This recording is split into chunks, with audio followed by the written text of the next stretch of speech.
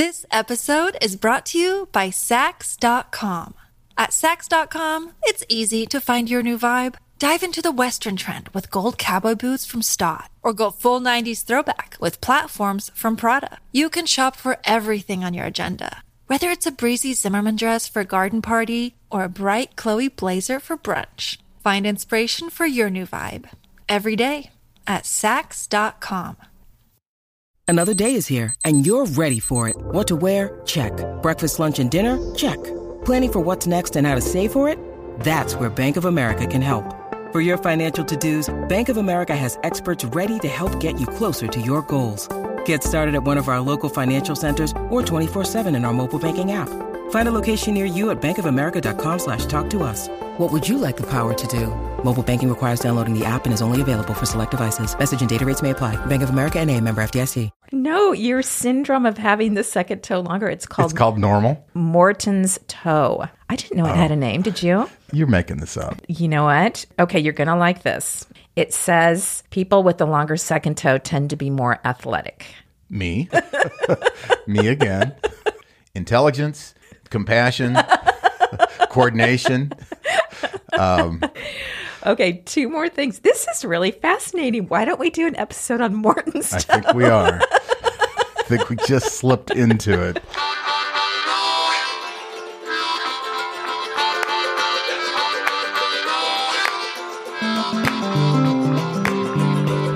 This is the Dear Bob and Sue podcast, stories from our journey to all the U.S. national parks and other public lands. I'm Karen Smith.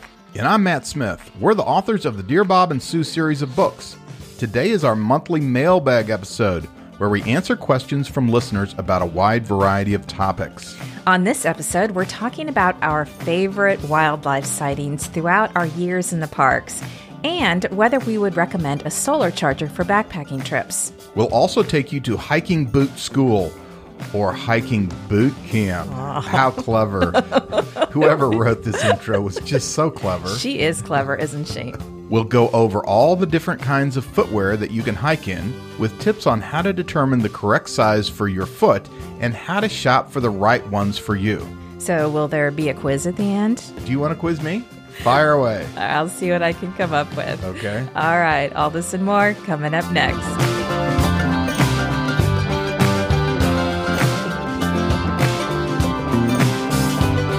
All right, we have some great questions on today's episode. Although we always say that, don't we? Well, do we ever get questions that suck or that we just can't answer? Well, we don't get questions that suck. They are all great questions. We do get questions sometimes that we're not qualified to answer. Karen, what questions are we qualified to answer? We can still answer them, can't we? Yes. Otherwise, there would be no mailbag. I know. We can't wait for a question about something we're qualified for. That's right. We'd be waiting a long time, Karen. Fake it till you make it. Isn't that a slogan? Hey, maybe you could do a T-shirt out of that. Anyway, people occasionally do write to us and we cannot answer their question. One question we seem to be getting a lot, especially lately, is questions about the Canadian national parks, specific questions about trails and what to do and things like that. And unfortunately, we have just barely scratched the surface when it comes to the Canadian national parks. We've been up there. We like Canada. I mean, we live close to Canada. Yes. We go to Vancouver often, Whistler, Victoria. We've been up to Lake Louise. So it's not that we don't like Canada. It's just that there are so many destinations in the U.S. that we wanted to get to. And then COVID hit and it was just closed. Yeah, we actually were planning to go the summer of 2020. We were going to drive up and go to Banff and Jasper and Yoho. And then, of course, COVID hit, the border closed. And then when they finally reopened the border, the COVID testing requirements were so strict that we just thought, there's no way. I mean, you had to test before you crossed the border. You had to test after you crossed the border. But we will get to the Canadian parks. Now it's on the list, hopefully for next summer, but we will see. And then maybe we can answer that question on a future mailbag. All right. So another question that we get a lot, people have been emailing us wanting to know about the pizza places that we go to in and around the parks, because we're always talking about, we did a hike and then we went and got pizza. So people send in mailbag questions about, could you share your list of favorite pizza places? We do talk about pizza a lot, don't we? Yes, yes. Now, we have never done a mailbag episode about that because, for one thing, the answer would be too long for mailbag, and I think it would be too short for a regular episode. And the real clincher is I couldn't think of a way to work History Channel into We're not doing the history of pizza. I'm drawing the line, and all the listeners will thank me. We're not doing how did pizza come about? No, but we did do an episode about pizza, all of our favorite pizza places. We put it on our Patreon account. We did. We just put it on the other day. So for all of you who would like to know about these pizza places, of which there are quite a few, I think the episode ended up being like 25 minutes, please head over to our Patreon account and join the party. Oh, yeah. There's a party going on over there. There's a pizza party. Yes, there is. There's a happy hour party. There's lots of parties going on. So that's right. For only $5 a month, you can support our podcast, have our undying gratitude, and get access to some ongoing fun bonus content. And if you become a patron and later you decide you want to leave the party, you can just unsubscribe. That's right. Yeah, it's not a forever thing. Unless you want it to be a forever thing. We would be fine with that. We would take forever. Now, we have a link to our Patreon account on our website at www.thedearbobandsuepodcast.com. Okay, I think it is time for us to start this episode, this mailbag episode, Karen. So where are we at? Okay. Do we have a question? We do. Our first question comes from Kalen, and he wrote, I don't know if I'm old enough to have a question on your podcast yet since I'm only 13, but I figured it would be cool to have someone my age write you a question. We think that's cool too, don't we? That's right. We do have an age limit, but we'll make an exception for Kalen. No, anyone can ask us a question. Yes, and we do think it's cool to get questions from people who are under the age of 18. So continuing, Kaylin wrote, this summer my dad dragged me and my two siblings on a cross-country trip starting from Virginia to Arizona and Utah, and we saw lots of wildlife. So I want to know, what are some of your favorites? Wildlife. Now, this we had this discussion before we recorded this episode. Wildlife is not just mammals. You kept saying we're going to talk about our favorite mammals. But mammals. This is, Kaylin said wildlife, which would include any. I prefer mammals. Oh, I know you do. But, you could, if you have a favorite reptile, we could talk about that. This is a broad category. I'm not really into the reptiles. Yes, we found that out on last week's Everglades episode. Yeah. I have nothing against reptiles, but I prefer mammals. Yes. Yeah. So what's your favorite, Matt? If you had this list of wildlife and you said, like, which one of these, if you saw it in a national park, you'd get the most excited. Grizzly bears, they're pretty exciting to see. Now, you want to see them at a distance. Yes, preferably. And so that's kind of the problem, right? Is you see them from 500 yards away, and it's cool to see them. You don't want to be 10 feet away from one. So it's always great to see grizzlies. Yes, I always have equal parts anticipation and fear. I want to see one, and I don't want to see one. Like you said, from further away is a lot better. But not just grizzlies, like black bears. We've seen some big black bears in the wilderness too that are spectacular with their cubs, and again, you want to be at a distance. Right. So some of the places we have seen grizzlies are, of course, Alaska is prime grizzly viewing. We saw them at Katmai, and we've talked about that experience, and that was one of the coolest national park experiences out of all of them. And we were close. We were really close to the brown bears in Katmai. I'm just surprised that they let people get that close. And they don't let you get that close. You're not supposed to approach them. And if they approach you, you're supposed to back off.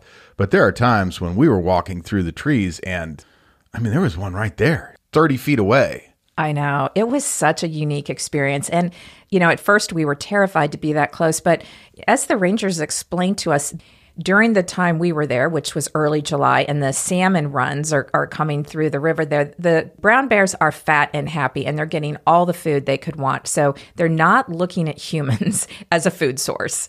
They're not. However, I was just reading an article that said in 2018, 2 young bears pawed people at Brooks Camp. It's the first physical contact with humans in over 20 years.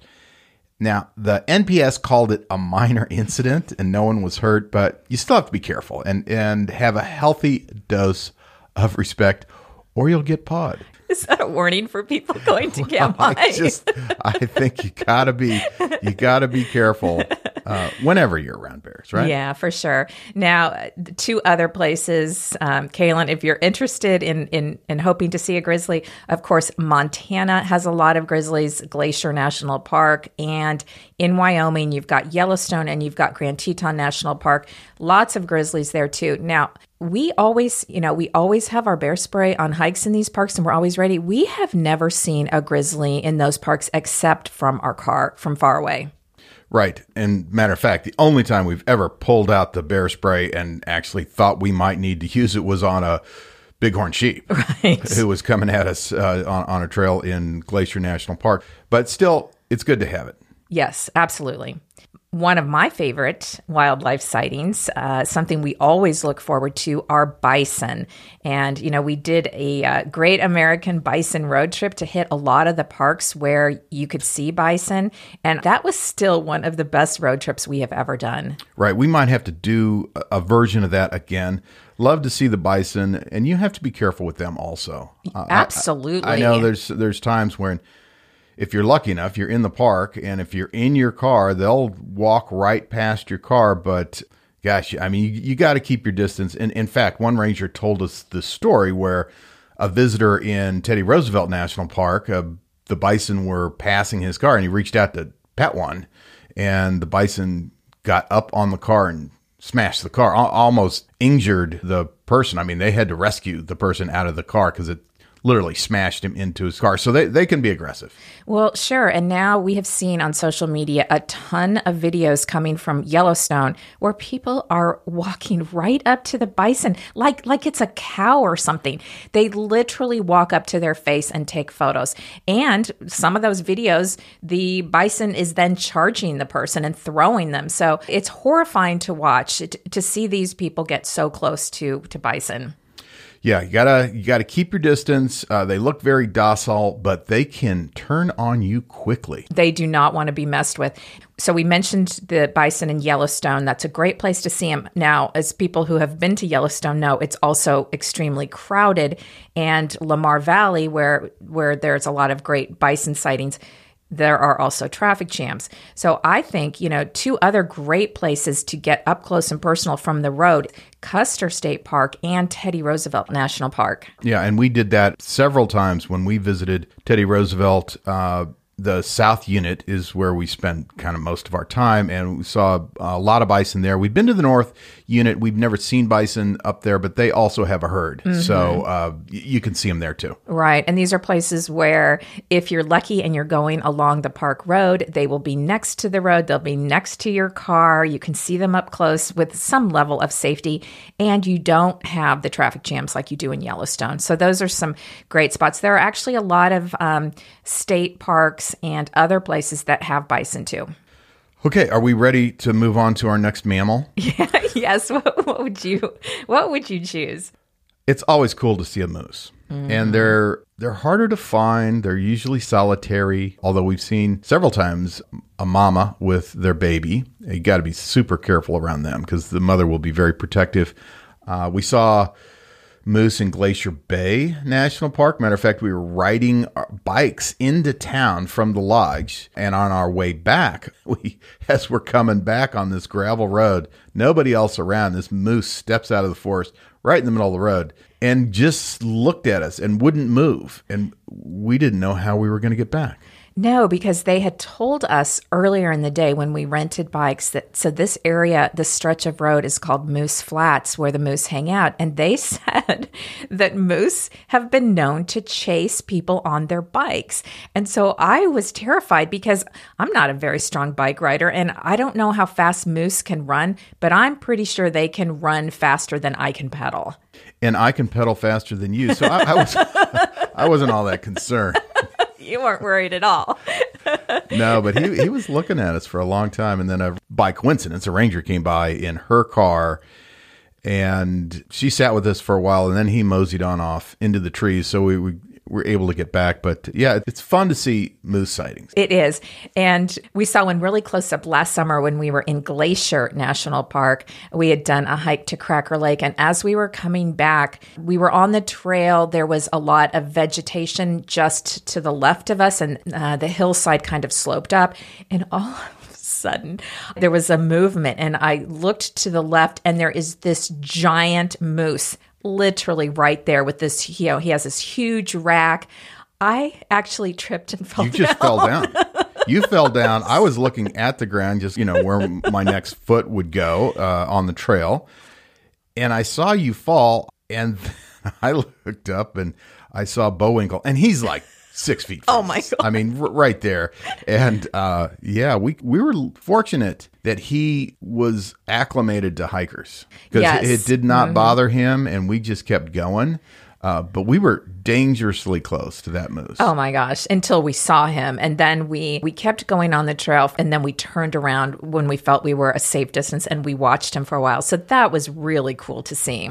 Yeah, another place that we've seen moose a lot is in Grand Teton National Park, and we hike around Jenny Lake, and on that backside, the west side of Jenny Lake, we usually take the Cascade Canyon trail up to Inspiration Point and then sometimes further. That's one of our favorite hikes, especially in fall when the leaves are changing. Anyway, our friends Craig and I were going there just last week and they asked us for a hiking recommendation. And I said, do the Cascade Canyon Trail and you'll see a moose. And they texted us a few days later and said that sure enough, they saw a moose.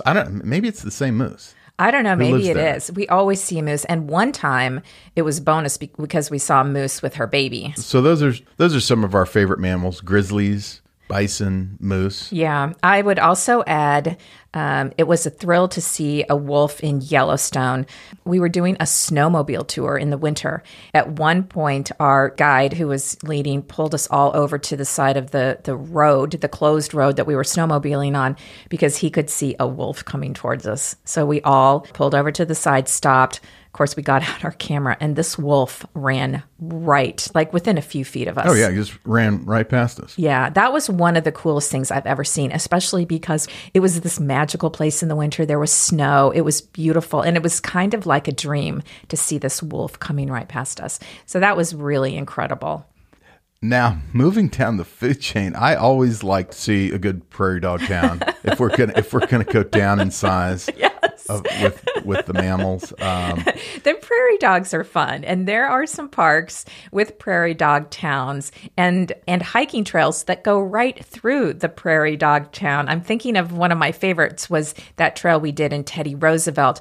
And the cute little prairie dogs are literally popping up out of their holes everywhere. And They're looking at you and they're making these squeaky noises. And it is pretty cute. And they are sounding the alarm as if they've never seen a human ever before. and that there's humans going past there every 15 minutes, every day of the year. So those are some of our favorites, Kaylin. But I think anytime you see a creature in the wild, whether it's, even like a mountain goat or a bighorn sheep, I think it's thrilling. I think it's an amazing thing to see. So there you go, Kaylin. Those are our choices for favorite wildlife. Yes, and I just want to add that I think you're really lucky that your dad is dragging you and your siblings to these parks.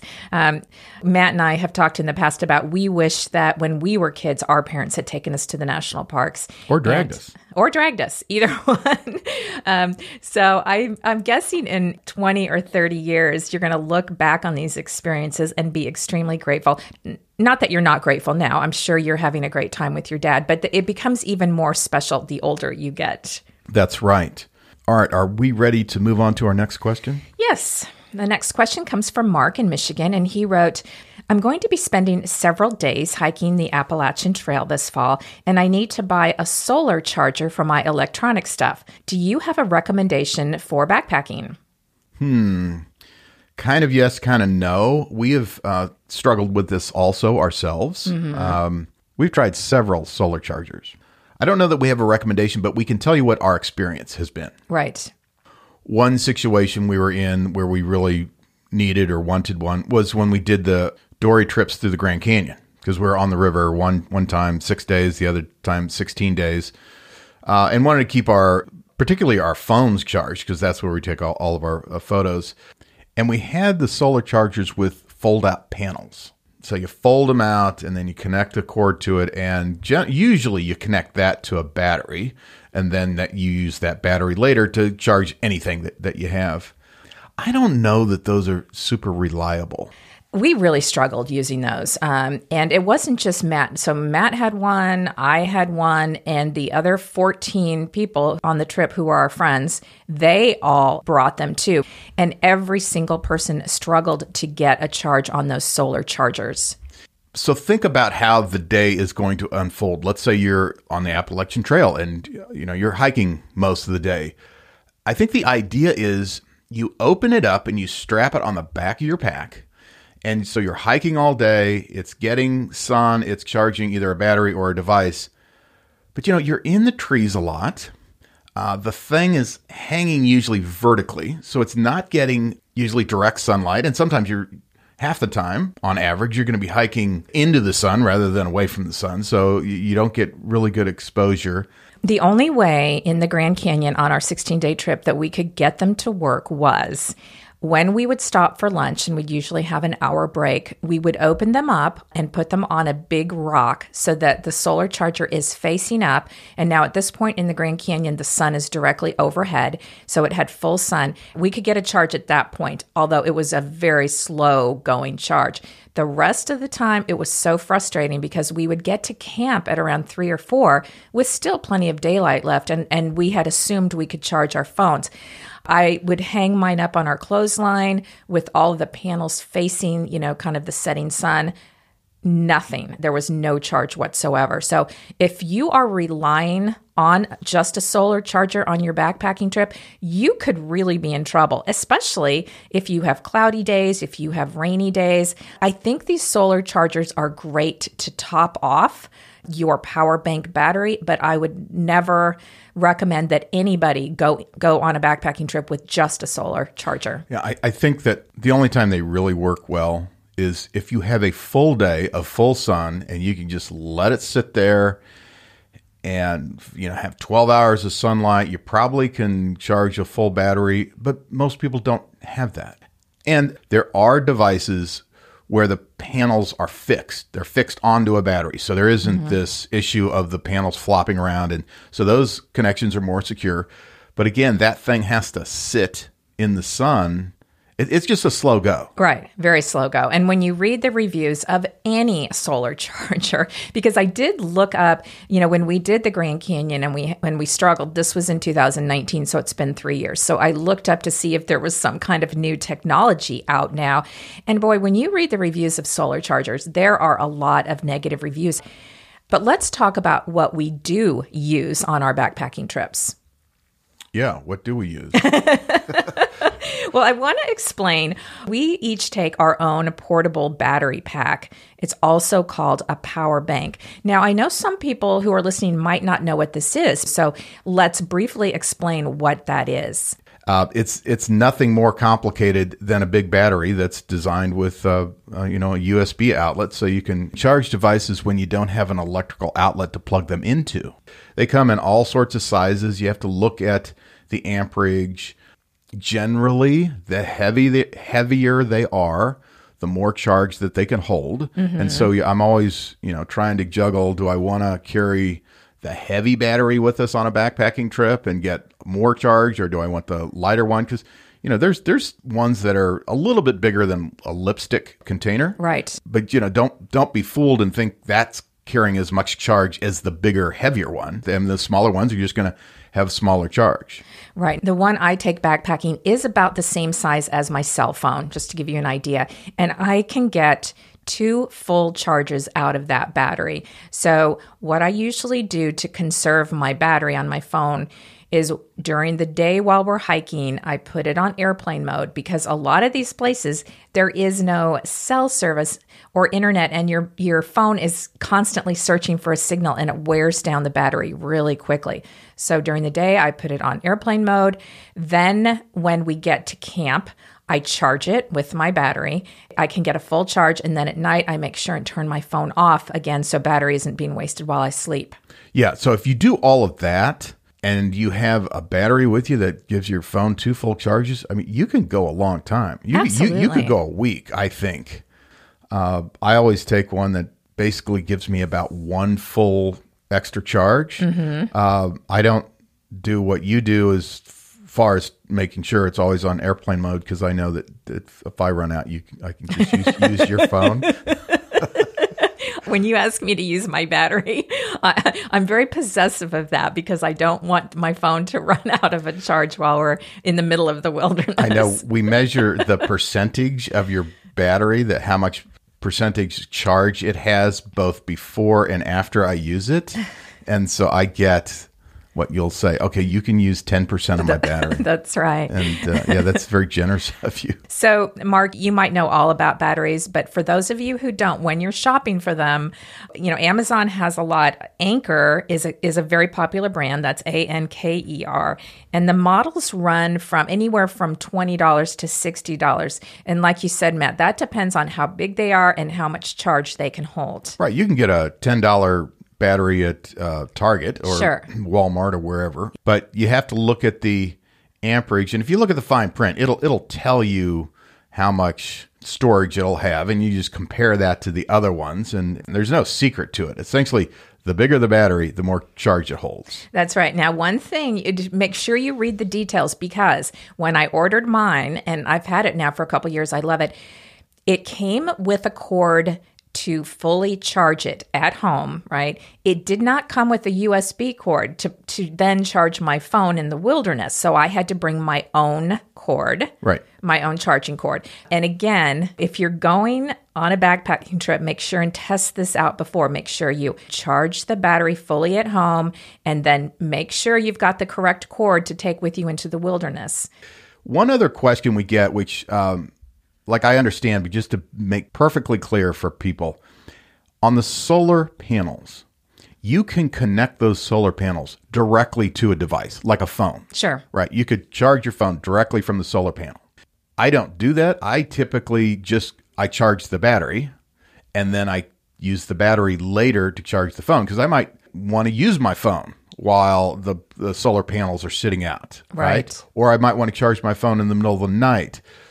I use my battery to charge my phone. I use it to charge our SteriPen, which is electronic, right? Mm-hmm. So it needs a charge. Every now and then there's some other device that I might have. Sure, like Apple Watch. Right. Also, when you are shopping for a portable battery, just note some have a spot for 1 USB cord, some have 2 or 3. So if you do have multiple devices and you want to charge them all at the same time, you want to shop for a power bank that has multiple ports for a USB cord. Right. And now, within the last few years, they've changed the shape of the USB port.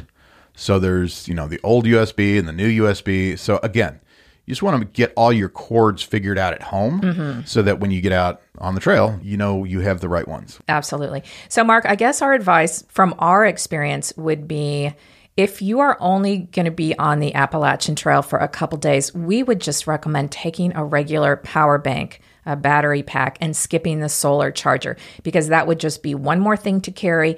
And as we said, in our experience, it's somewhat unreliable. But you could get easily a few days worth of charging with just a simple battery pack. Right. So hope you have a wonderful time on the Appalachian Trail. This episode is brought to you by Saks.com. At Saks.com, it's easy to find your new vibe. Dive into the Western trend with gold cowboy boots from Stott, or go full 90s throwback with platforms from Prada. You can shop for everything on your agenda, Whether it's a breezy Zimmermann dress for a garden party or a bright Chloe blazer for brunch, find inspiration for your new vibe every day at Saks.com. All right, Karen, what is our next question? Okay, this question comes from a lot of people. We've gotten this question a lot over the last year or two, and it's about what hiking boots do we wear and recommend? We could talk about this topic, honestly, for 4 hours. We're not going to. There's a lot to say, so we'll try to, go over the highlights. But yeah, we get this question often. We stopped recommending our specific boots to people because obviously everyone's feet are different. People have, wide feet or narrow feet, flat feet or high arches. And some people have the feet where, the second toe is longer than the first toe. Most people do. Wait. Most people do. Is your second toe longer than your first? Yes. And so okay, you could fact check this later, but the majority of people have a longer second toe, Karen. I hate to tell you. Yeah, fact check it. You're wrong. I'm going to fact check that right now. Hold on. There you go. All right. What do I type in? Long second toe. How many people have a longer second What percentage? toe? 100%. Okay. Except for you. Okay. Hold on. Here it is. Oh, wow. Did you know it has a name? Did you know it has The second toe has a name? No. This little, it's the little pig that stayed home. No. It didn't get to go to the market. No, your syndrome of having the second toe longer, it's called normal. Morton's toe. I didn't know it had a name. Did you? No, you're making this up. No, I'm not. Okay, let me read what it says here. Hold on. Okay. It says it's very common. Okay, you're right about that. But it says a study of American college students found that 42% had longer second toes. It's pretty common. You thought I was unusual that I had a longer second toe, and now it turns out that 78% of people have a longer second toe. Yeah, I guess it's hereditary. I didn't know that either. Okay, you know what? Okay, you're going to like this. It says people with the longer second toe tend to be more athletic. Me. Me again. Intelligence, compassion, coordination. Okay, two more things. This is really fascinating. Why don't we do an episode on Morton's toe? I think we are. I think we just slipped into it. In Greek sculpture and art, the idealized foot showed a Morton's toe. Yeah, me again. It was the standard of beauty. And get this, this would have been a good pop quiz, but I know we have to keep going. The Statue of Liberty has Morton's toe. Mm-hmm. Wait. So don't you feel foolish that you're making fun of me all these years? I feel left out, and I feel unattractive now. Well, you'll always be my money beat. But I don't have the longer it's just second toe. You have to wear socks. All right. Enough of Morton's toe. Thank you. I do think that would present some challenges in finding the right boot, though, if your second toe is longer than the first. But maybe not. Maybe you just go with that's what normal people are. and the shoe manufacturers know this. So a few years ago, when we were young and naive, I had posted on our Instagram stories a swipe up link to some hiking boots that I wear all the time that I love that were on sale at REI. So I said something like, hey, my favorite boots are on sale. And I did the swipe up. And about a month later, we got a DM from a woman who said that she bought the hiking boots based on my recommendation and she hated them. And they're the worst boots she's ever had. And it's your fault. It was my fault. So that's why we stopped recommending, because it's just like any article of clothing. It's never going to fit anyone the same way it fits us. Right. I had the same situation. I wear, and this is not a recommendation, I wear Asolo boots, ASOLO.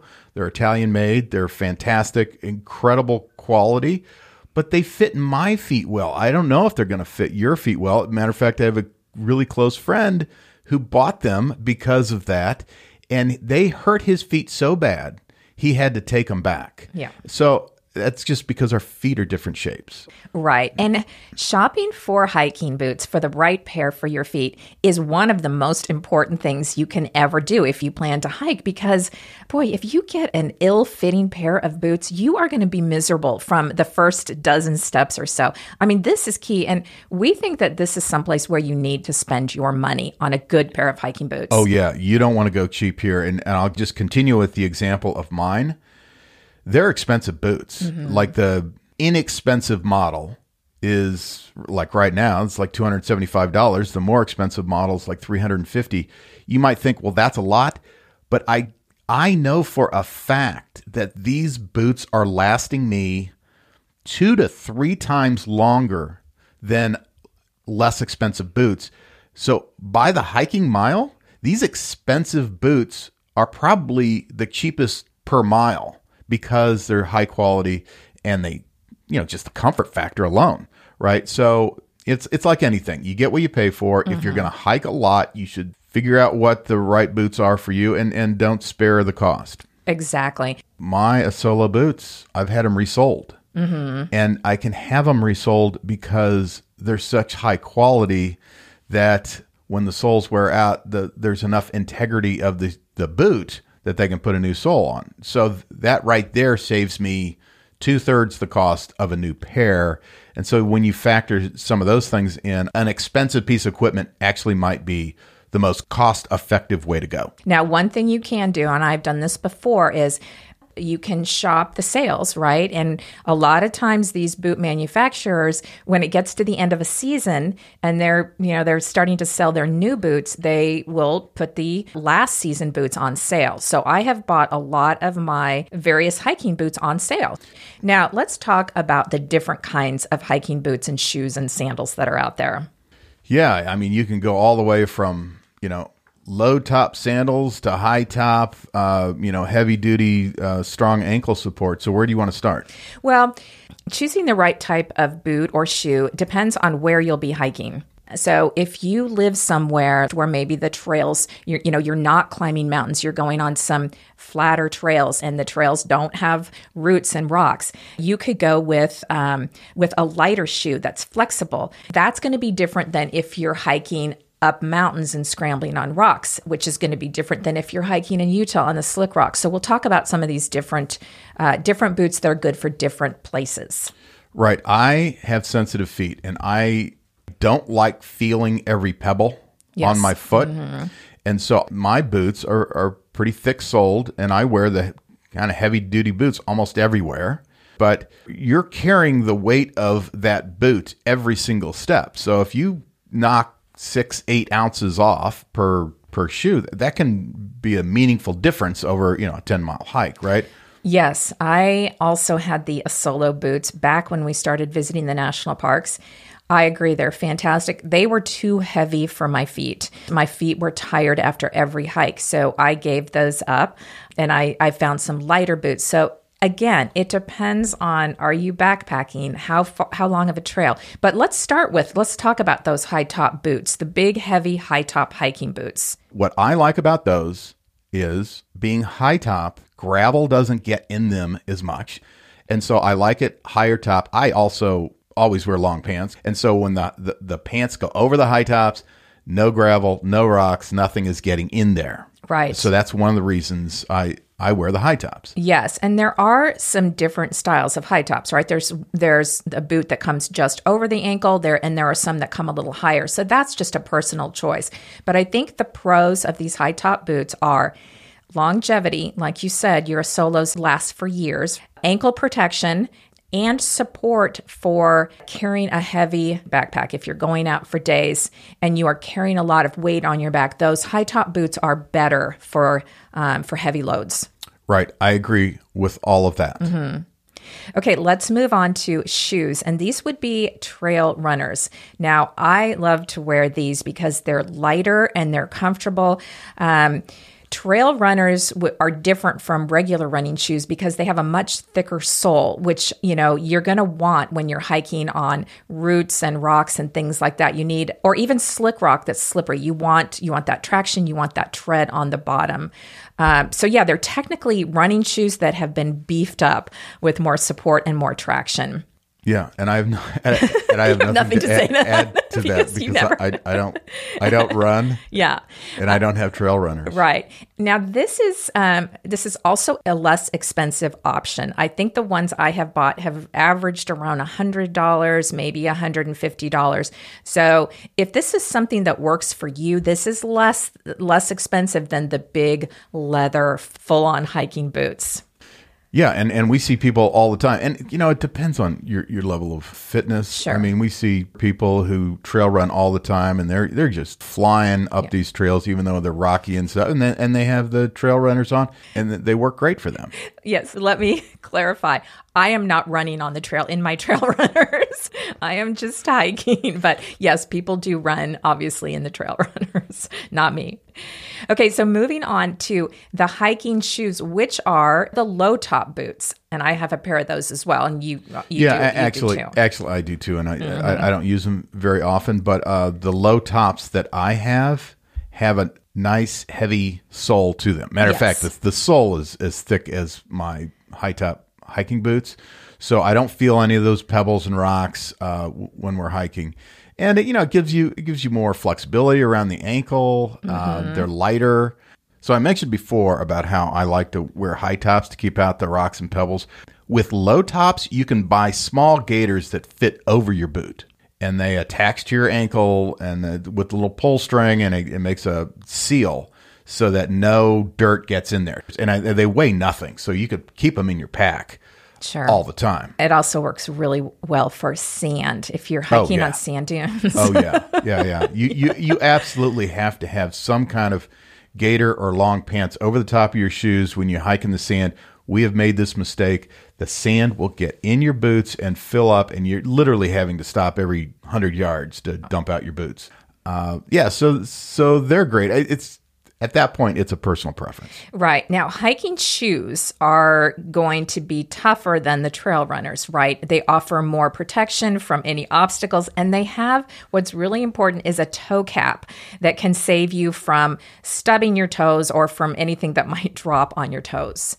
Yeah, and this toe cap, this is an important detail I learned the hard way. I think it's important on whether they're low top or high top. I got a really nice pair of hiking boots, and the model had the leather all the way covering the toe up to the sole. The problem with those are when you're hiking pretty much anywhere, you're going to bounce your toe cap on rocks and roots and things, and they will get scuffed right away. And it made me so mad. The first hike I went on, my expensive all leather boots, the toes were all scuffed up. They're not made for that. And so there are models that have the rubber cap. Mm-hmm. And so I switched to that, and I bang that rubber cap, or I don't know if it's rubber, plastic, whatever kind of synthetic it is. I've banged those against the sharpest rocks for hundreds of miles, and it's perfectly fine. Yes. So that is something to consider. Definitely. So these low top hiking boots or shoes, it's the middle ground between a trail runner and the high top boots. There's going to be more support and longer lasting soles, but they're not quite as heavy as the high top hiking boots. That's right. Middle ground. Now, one more shoe that we should talk about. When we went on the Grand Canyon trip, the folks at Oars, our guide company, suggested that we buy water sandals. Water sandals where the toe is covered and with a good tread, because that way we can sit in the boat during our sections on the river and you get wet. So your feet are, getting wet. But then when they pull off, we're ready for a hike and they're comfortable enough to hike in.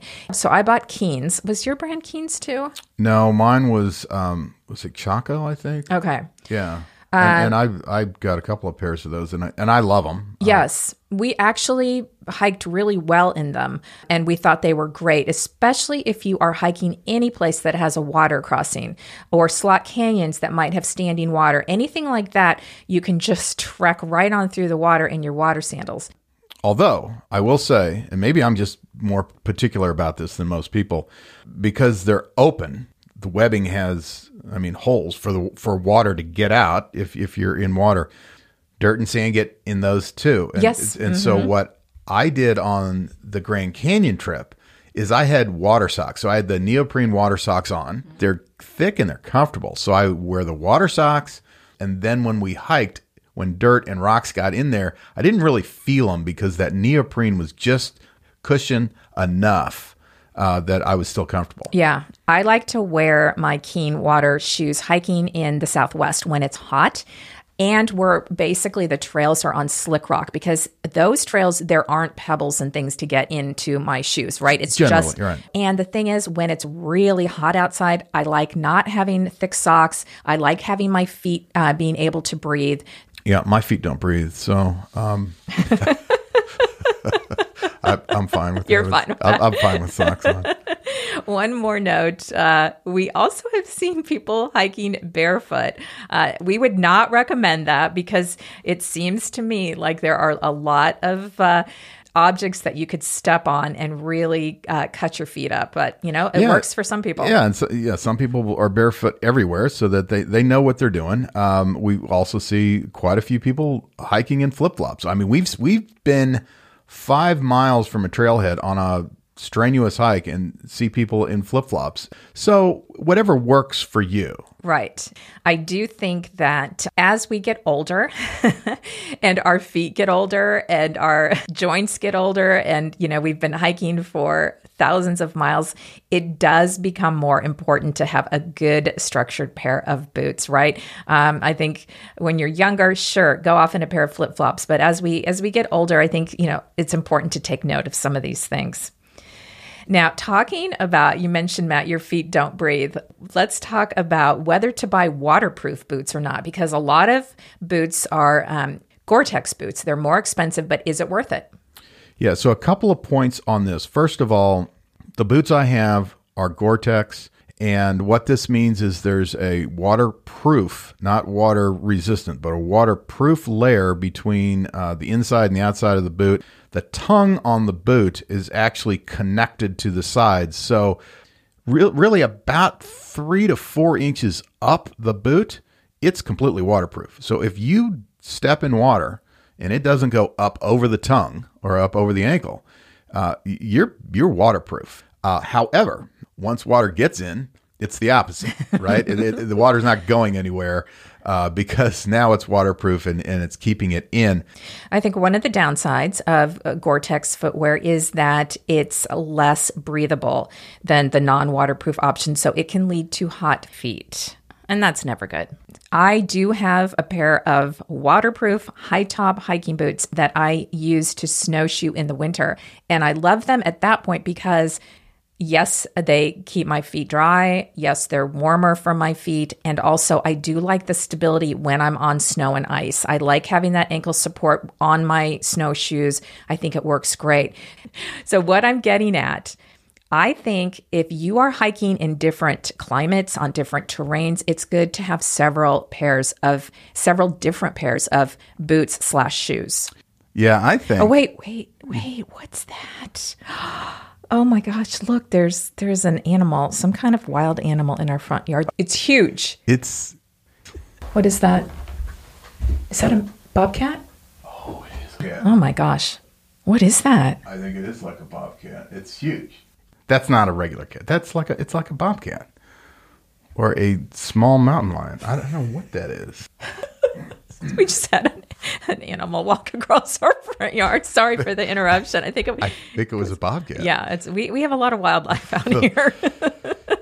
Caitlin, come to our house for some wildlife sightings. The bobcat needs to pick off a mole or two while he's here. Yeah. All right, so we should continue with... Yeah, so just one more note on the several different pairs. So for instance, I have the Gore-Tex high-top boots for snowshoeing in the winter. I have trail runners that I like to wear in the summer on day hikes. I have some heavier low-top hiking boots that I take on backpacking trips. And as I mentioned, in Utah or Arizona, if it's hot, I'll wear my Keen sandals. So if you're your budget allows and you are traveling to a lot of different places and climates, it would be good to sort of diversify your hiking shoes a little bit. So that explains why on every road trip you bring a dozen pair of shoes? Is that... Throw them in the back of the truck. Well, it explains part of it. But, just think about it. I also have to bring shoes for all the non-hiking activities. And that's... I know. You always bring a pair of cowboy boots. You're not a cowboy. But there might be a cowboy activity that we go to, like a rodeo. You got to be prepared. I keep it a little bit more simple. I have the solos, and I wear them kind of everywhere. I think we're going to have a Smith rule. 2 pairs of shoes. That's it. No, the Smith rule is you pack it, you carry it. And yeah, I'm going to put a divider down the middle of the truck, and your stuff has to stay on your side. Great. Why don't you go do that right now? I'll finish up here. Well, okay. Thank you, folks. Hope you enjoy the rest of the episode. I have no idea what she's going to say. Well, okay, then let's go shopping. We're going to talk about some shoe shopping tips to help you find the right boots. But I just want to say, too, if you have certain issues, like let's say you have flat feet, you can Google best hiking boots for flat feet, and you can find a lot of suggestions online from both boot manufacturers and outdoor retailers. That's right. Okay, so shopping tips, Matt. Yeah. So first of all, we suggest you try them on in person. I know it's super convenient to order online, and you can do that, but you're going to end up, I guarantee you, ordering a lot of boots and sending a lot of them back, and that's going to take a long time to get the ones you want. I personally prefer to shop online as much as possible, but this is one of those things where you want to go somewhere, and we've always had luck with REI. It seems like the folks that work in the shoe department are very knowledgeable, although I got to say, any outdoor store that has a lot of business, their shoes are a big deal for outdoor stores, and so they get a lot of questions, and you get knowledgeable pretty quick. Yes. If you're in the shoe department, ask them their opinion, try on boots, and make sure you're trying them on with socks that are similar to the ones you're going to use. We love Darn Tough socks. I think it's the only sock we've worn for the last several years. You might want to just take a pair with you. I know they always have a used basket socks full of socks. I have nothing good to say about that, but make sure you have the hiking socks with you. Right. And as far as fit goes, first of all, if you can, you want to be trying these boots on at the end of the day because feet do swell during the day. So your feet are going to be just a little bit bigger at the end of the day. And as far as fit goes, the fit should be snug around the sides and around the heel, but it's really important. You want a 1/2 inch of space at the top where your toes are. Now, one good way to check this, because unless you have x-ray vision, it's hard to tell when your foot is in the boot how much space you have at the top. So an easy way to do it is pull out the insole from the boot, put it on the floor, and step on it. Put your foot on it, and there should be a 1/2 inch of the insole sticking up above your toes. And that's how you know that you have enough room for all the downhill hiking you're going to do, where your foot is going to be slammed into the top of the boot. Yeah, the boot fit and how your foot feels is very different on uphills versus downhills. And yeah, you are taking a lot of the weight of your stride on your toes when you're going downhill. Right. And sometimes we'll hike, it's a 10-mile round trip hike, and 5 miles of it's downhill. And that starts to hurt pretty quick if there's not enough room there. Right. Even after all these years of hiking, what happens with me is I end up at the end of the summer and I lose the toenails on my big toes because my big toes are freakishly long. And too much? Yeah, I don't know. We should put a warning on this episode. Do not listen to while you're eating. Yeah, so one quick tip also, when you're putting on your hiking boots to go for a hike, don't stand flat-footed when you put your boots on and tie them. You want to sit down, have your heel on the floor and the rest of your boot raised so that your heel settles into the back of the boot, and then lace them up tightly so your foot isn't slipping back and forth. That will help also.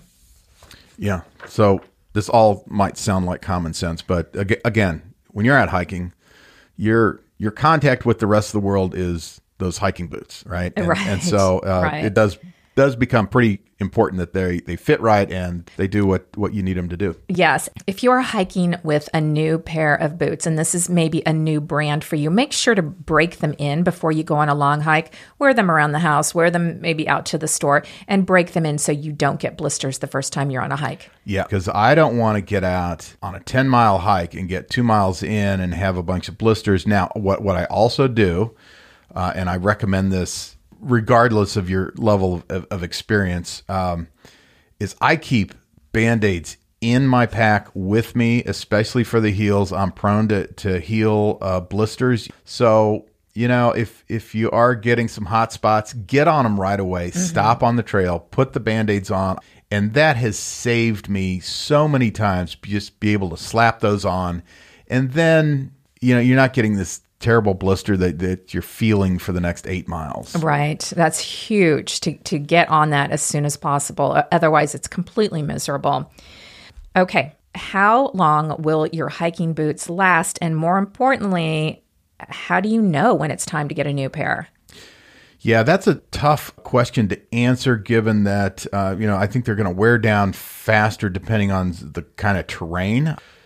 I learned one time that my boots were past their prime because we were on a very steep trail and I started slipping and it was on the edge of a cliff. And all of a sudden I lost total confidence in my boots. And for a few minutes there, I thought, I'm not going to be able to get off this spot. So you don't want it to go too long. Exactly. Just a few tips we'll mention. So as you covered, Matt, when the tread on the bottom is worn down, that's number one. Then when the cushion in the shoes has compacted and your feet are sore after hikes and when they're not normally sore, that would be another clue. And then when, of course, your boot has holes in it that will impact the stability and support. So those are all kind of warning signs. It's time for a new pair of boots.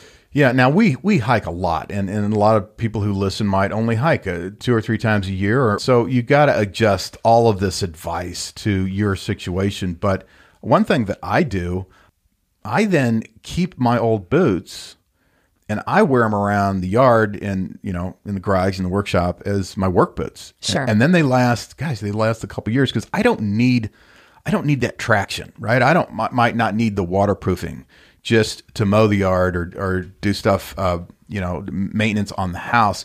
And then they're nice and broken in, they're comfortable. And so, I think that's a good use for them then later. Absolutely. It extends the life and the money that you paid for it. Matt, if you're not wearing flip-flops, you are almost always in your hiking boots. Right. If I'm outside the house, I don't wear them inside the house, right? Because they're all dusty and dirty. But if I'm outside the house, I have hiking boots on. Right. Yeah. At a brewery or... But I've also found a brand that just fits my feet really well. You might look at them and say, why are you wearing those big clunky boots? It's like I don't even feel that they're on. So if you have something like that it's that comfortable, then you can wear them everywhere. Sure, absolutely. And the thing is too, once you have found your brand that fits your foot, you are set because when you need new boots, you know the brand to go to, or if you need a different style. So I, for instance, like La Sportiva. Well, they have the high top hiking boots. They have low top trail runners. So I tend to gravitate towards those. I also like the brand Vasque, Vasque. I guess we weren't going to mention any particular brands. Yeah, but those are fantastic brands. Yes. But you have to try them out for yourself if you're listening. Right. Because, again, for you, they might not fit the same way. Right. And if you are someone who doesn't live anywhere near an outfitter and you are shopping online, the reviews that people have left are hugely helpful because they will tell you, for instance, someone might say, oh, I have flat feet and I love these boots, or I have high arches. And so it's really important to read the reviews and you'll kind of get a sense of also, should you size up a half a size? You'll learn a lot and it will be helpful in your online ordering. So there's a half an hour of rambling about hiking boots. Hope we answered your question. Okay, so signing off on this one, the takeaway from this is take good care of your feet and invest in good shoes and boots because how many thousands of miles will you walk in them? Yeah, with the right pair, hopefully many, many more. All right. Thank you all for tuning in today for Hiking Boot School. Yeah, if you weren't confused before this episode about how to choose a pair of hiking boots, you should be now. That's right. Now, if you have a mailbag question for us, one that doesn't involve pizza places or Canadian national parks, you can send it via email to us at mattandkarensmith@gmail.com. Next week, we'll have an exciting new episode in store for you, which will air while we're hiking up the south rim of the Grand Canyon. We're doing the rim to rim next week. Yes, and rim to rim will be a good test of our footwear. What will you be wearing, Matt? Wait, let me guess. Your high top Asolo boots. Right, one of my 2 pairs of shoes that I get to take on the trip.